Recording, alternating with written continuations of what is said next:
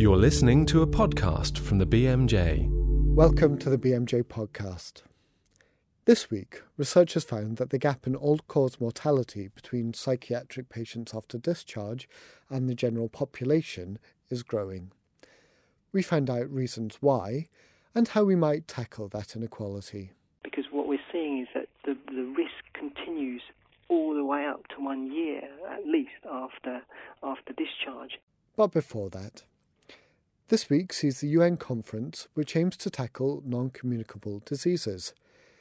David Payne finds out from Rebecca Coombes what that's about and how we're covering it in the BMJ. Previous UN summits have provided the catalyst for change. The summit on HIV and AIDS in 2001 resulted in substantial funding and political commitments. I'm joined by Rebecca Coombes, features editor at the BMJ. Hello, Rebecca. Hello, hi. Tell us about the format of the meeting. It's a high-level summit and it's at the United Nations, and it's only the second health summit in the history of the United Nations. It comes just before a General Assembly at the UN, so there's a lot of world leaders in town anyway. So some world leaders will be attending the summit. For other nations such as the UK, it will be health ministers. There have been several pre-meetings. There's been one in New York and one in Moscow, at which an outcomes declaration has been hammered out. And at this meeting, it will be agreed and signed up to by members of the United Nations. Right. What's the expectation for how easy that will be? I mean, is it a sort of rubber stamping exercise, or will there be lots of wrangling and discussion and debate? There has been a lot of wrangling already. If you talk to some people, they're very cynical about the outcome of this summit. They say that it was all decided beforehand and without any proper funding commitments, it's not going to change much for the outlook of non-communicable diseases. However, other people will say it's all in the last day. So Monday and Tuesday we're meeting. Tuesday there could be a rush of activity, and we could actually see some interesting commitments on the table to which member states will sign up to. Right. I gather there have been some concerns that the EU state are sort of lukewarm about some of the proposals. Is that a fair assumption? That's right, and I think it's about the timing really. There's economic crisis throughout the developed world. So there's a feeling that there's enough problems to fight on the home front without taking on further funding commitments elsewhere, particularly as a lot of money has already been spent overseas on the trying to achieve the Millennium Development Goals, trying to improve child and maternal health. Right, and NCDs aren't actually a Millennium Development Goal, are they? No, they're not. They're not. And when we talk about non-communicable diseases, for the purpose of this event, we mean diabetes, cancer, chronic respiratory disease and cardiovascular disease. And together they cause more than half of all deaths in low to middle income countries. Right, and presumably the focus at this meeting will be on those developing countries. Is that a fair assumption? It is a focus, but I think it's very much also learning from how developed countries have dealt with these diseases and where they've had prior success. And WHO have issued these sort of best buys for reducing chronic disease worldwide, and it's kind of drawing from the success of countries like the UK in tobacco control, for example. And so one of the best buys is raising taxes on tobacco or raising taxes on alcohol. Right. So presumably there's been some lobbying by industry for this event as well, has there? Yes, there has, and there's been a lot of criticism, and we've been covering this in the BMJ about conflicts of interest with industry, because obviously the food industry, drink industries are very important economic industries for developed countries. So there's a conflict of interest there. Yes. David Cameron is not going to want to sign up to anything which might disadvantage industry back home. So it's a delicate balancing act. Right, okay. You, I believe, focused on trans fats in the BMJ last week. You talked about that as one issue that will come up there. So tell us about that. In the journal, we've been looking at risk factors, underlying risk factors for all these four diseases. So we've been looking at tobacco, alcohol, and also poor diet and physical inactivity. And as part of the poor diet strand, I was looking at trans fat, which is a kind of hidden artificial fat in many processed foods, which you can find throughout the world. Countries such as the United States have had big successes in actually just eliminating trans fats from restaurants and from the kind of food you buy in Walmart and supermarkets. Denmark has actually eliminated trans fats completely.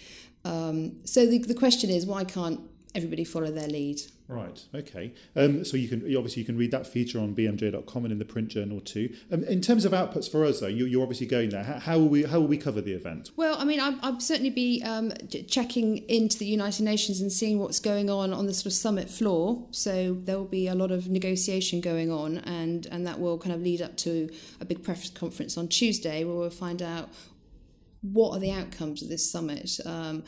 It'd be interesting to see the kind of final wording, whether there are actual solid commitments which are with funding attached that we can be pleased about. But there's a lot of side events. On Sunday, a lot of the NGOs are holding lobbying events because they say there's still all to play for in this event, and they want to keep on raising the profile of the individual diseases. Yes.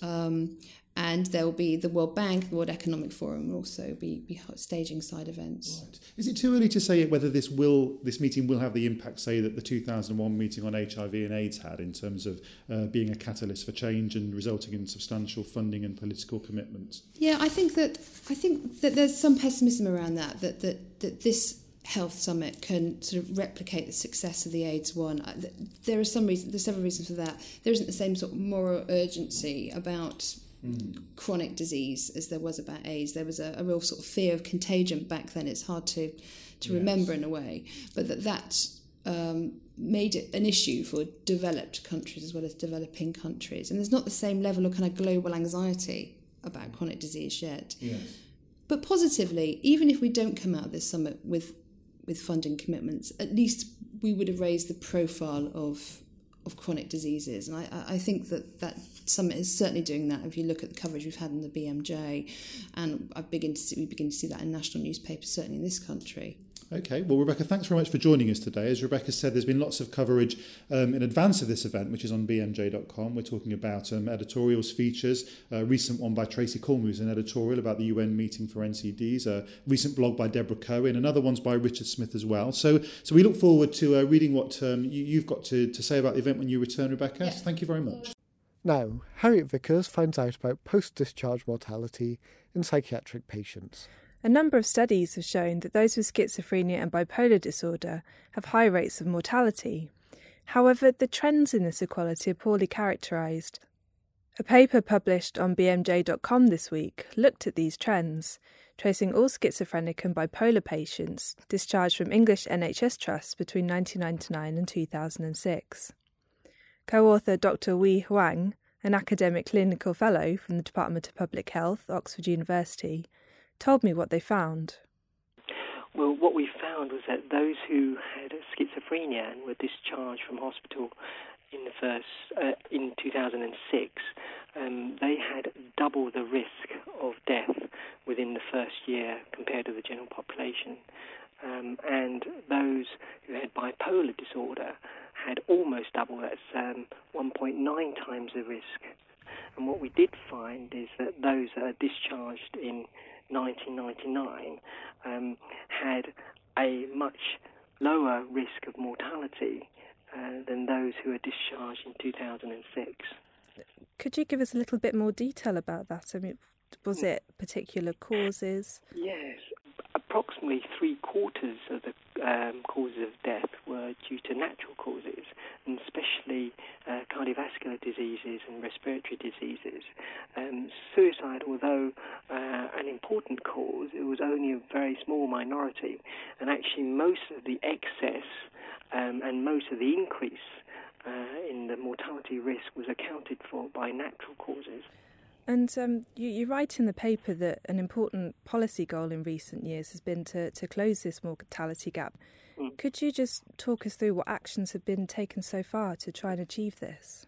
There have been a lot of changes in care for these groups. I mean, we do know that there have been moved towards community care services. There's also been great advances in pharmacotherapy for these conditions. There's been a conflict at the moment about what the harmful effects of some of these pharmacotherapies could be. And as I say, the mortality excess, the underlying reasons for that are, we suggest, are likely to be complicated and possibly a combination of these factors.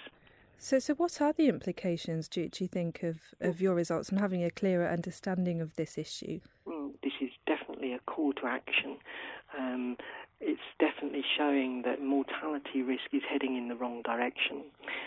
Whilst we do welcome the government's focus on this subject, we feel that they need to come up with specific policies urgently. We would suggest that a good sort of plan of action is something recommended by the Royal College of Psychiatrists, and they did stress three very important things that we should be doing. First is that we should be helping people with severe mental illness to make healthy lifestyle choices. Secondly, that we promote much better access to general medical services for those with severe mental illness as well, where they would have access to better early detection of physical illness, better treatments and follow-up care as well. It would involve a better integration between mental health services and physical health services, and especially primary care and secondary care, because what we're seeing is that the risk continues all the way up to 1 year, at least, after discharge. And thirdly, that we need much more funding for research into physical illness. So what about the clinical practicalities of reducing the mortality rates of these patients? With me to discuss this is Dr. Fiona Gaughran, Lead Consultant, South London and Maudsley NHS Foundation Trust, and Dr. Shubulade Smith, a Consultant Psychiatrist at South London and Maudsley. They are also both physical health leads at the Institute of Psychiatry. So hello to you both, and thanks for coming on to discuss this issue. Hi, good afternoon. So although Hoang's paper showed that the majority of these deaths were from natural causes, the paper wasn't designed to ask why these patients are more at risk. Has there been any other work illuminating why they are? Well, there's lots of different reasons. Some of them may be shared risk factors that influence your chance of developing mental health problems and physical health problems. For example, we know for over a century that people with schizophrenia are that bit more likely to have diabetes. And then there's how the illness influences your lifestyle choices. Reduced motivation can make it more difficult to take regular exercise or to have a healthy diet. Also, smoking rates are much, much higher in people with psychotic illnesses. Substance use also adds to the problems. And then, of course, you have the sort of social inequality factors that are important for anybody's physical health, and our patient groups are more likely to suffer from social inequality.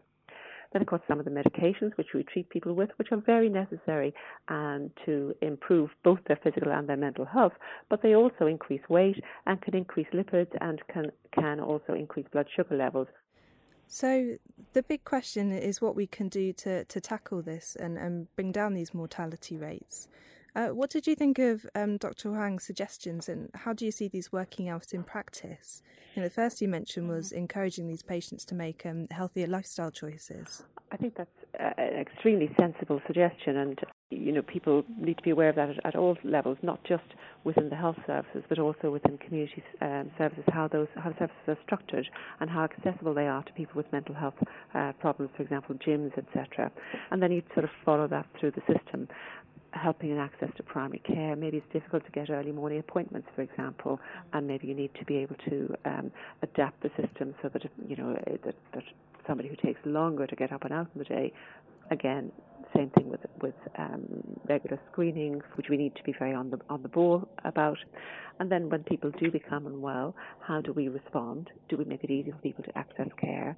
Are we able to tailor our systems? And how do we make sure that people are getting equitable treatments? So there's some evidence that when people do present with physical problems, that they actually may get less assertive interventions. Yeah.